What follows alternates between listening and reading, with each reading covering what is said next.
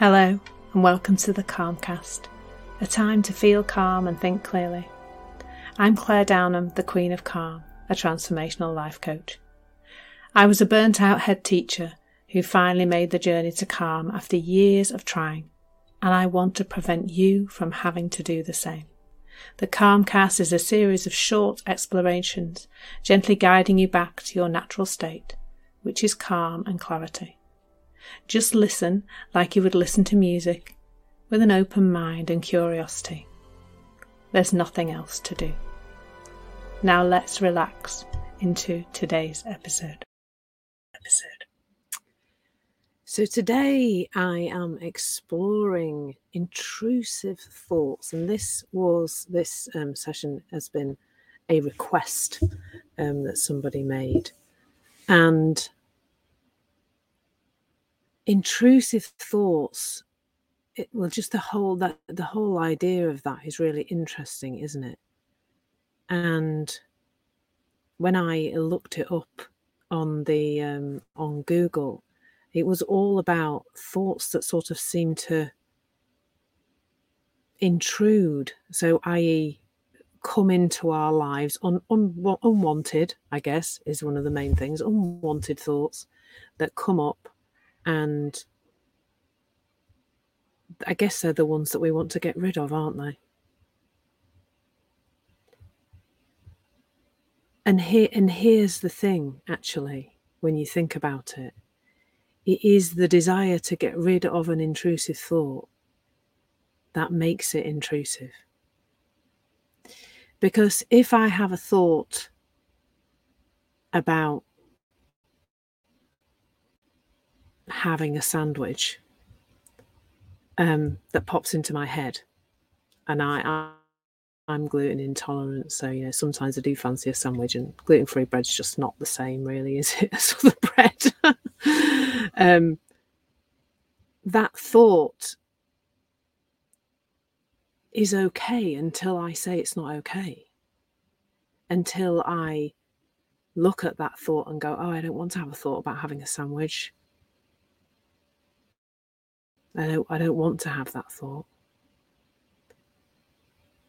And there are some things to know about thought which makes it seem less of a thing to do to get rid of them. The first thing is that whether you're having a thought about a sandwich or a thought about anything else, that thought means nothing about you. It doesn't mean there's something wrong with you. It doesn't mean you're broken. It doesn't mean that you need fixing in some way. It doesn't mean anything about you. That's transformational, isn't it? To see that a thought isn't about you. Sometimes those intrusive thoughts might seem like they're about you. But thoughts don't mean anything about you. They don't mean you're a certain kind of person, or that you're broken, or there's something wrong. They just come in sometimes. And some of the ones that come in we don't particularly like. But it is often in these attempts that we make to get rid of those thoughts that get in the way of them going. There's a massive irony to that. So that's the first thing to know about a thought that appears in your head. It doesn't have the meaning that you're giving it.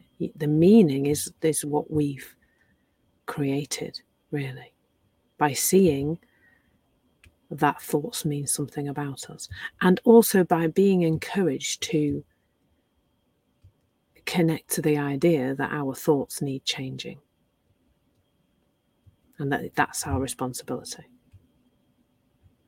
So that's the first thing. And then thoughts are random. If I have a thought about a sandwich, it's probably just random. I could be in a place where there are sandwiches, and I could have had a thought about eating crisps or that I really don't want a sandwich, or lots of other thoughts are available, there is a randomness to what appears in your head. And there is a space available when we see that that's not ours to control. There's a lot less to do than we might think. When we see the randomness of our thoughts, the randomness of the arrival of them can mean a lot more ease around letting them go. But invariably, it is our focusing on them and trying to make them go that makes them hang around longer. It's so ironic, it really is. So what else is there to know about thoughts that might make those intrusive ones seem a little less problematic? Well, maybe it's what thought really is. You know, when you were born, you didn't have any thinking, really. You know, babies don't really do thinking, especially not like us. And then, you know, from that time onwards, maybe even a little bit before you were born, you started to learn to think. You learnt that from the people around you, the things they said to you. You learnt that from your innocent misunderstandings of what was happening around you. You learnt it from all sorts of different places. But that isn't to do with the core of who you are. It's just the stuff you learn. It's seeing that you are something underneath thought. You are something more than thought. You are the power of the universe and the energy of life and everything else. That's who you really are. Your thinking is just what you learned that you are. None of which is true. And it's also what you learn about the world and how it should be and how things work and what's okay and what's not okay and what things mean, and all of that is just learned. None of it's real.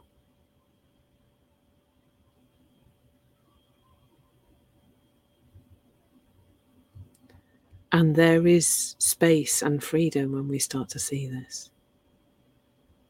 Because the person who asked me to do this live on Intrusive Thoughts wanted me to speak more to trying to control them. And the direction I'm pointing in is really the opposite of that. That it is in the attempts to control that those thoughts become worse, I suppose, and become more problematic. And I think it all starts with the seed of judgment. If I experience a thought, become aware of a thought, and I don't care about it, I don't think it means anything, I don't judge it as being wrong, it will go. Fundamentally, our system is a self-righting system. It doesn't need us to interfere. But if I see that thought as wrong, if I see it's problematic, if I concentrate on it, if I think it might be real or true, or, you know, I think there could be a grain of something I need to watch out for in that thought, if I judge it, it will hang around longer. And it's because I'll be focusing my energy on it.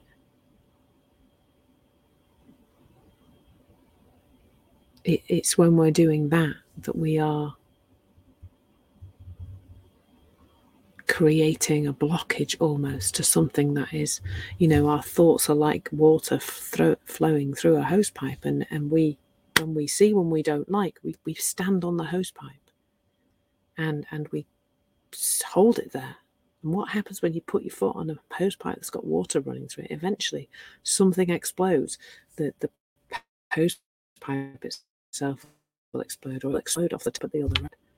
The pressure builds up, doesn't it? But what if we started to see our thoughts in a different way? Because that's what I'm pointing to. I'm not pointing to anything around us trying to change our thoughts, because that is not helpful. But when we start to see that our thoughts, what our thoughts actually are, that they are random, that they are flowing, that they don't mean anything about you, then it becomes easier and easier to let them go, and then they become less intrusive. Because in order for something to be intrusive, we have to not want it there. Like if somebody walks into my house and they're a friend and I want them in my house, then they're not an intruder. It's only as soon as I judge somebody as not being allowed in my house that they become an intruder, and our thoughts are just the same. It can only be intrusive if we decide that it is. And that's just more thinking. So when we see that, I'm not going to tell you to allow your thoughts, but the more you see what thought is, the more you change your relationship with it, the easier it becomes to just allow them to pass through, as they were always meant to do, when we don't get in the way. Thank you so much for listening. There's nothing to do now but bring some awareness to how this is working out in your life. Listen regularly to experience longer and longer periods of calm. This has been the Calmcast with Claire Downham, Queen of Calm. Take care and keep listening.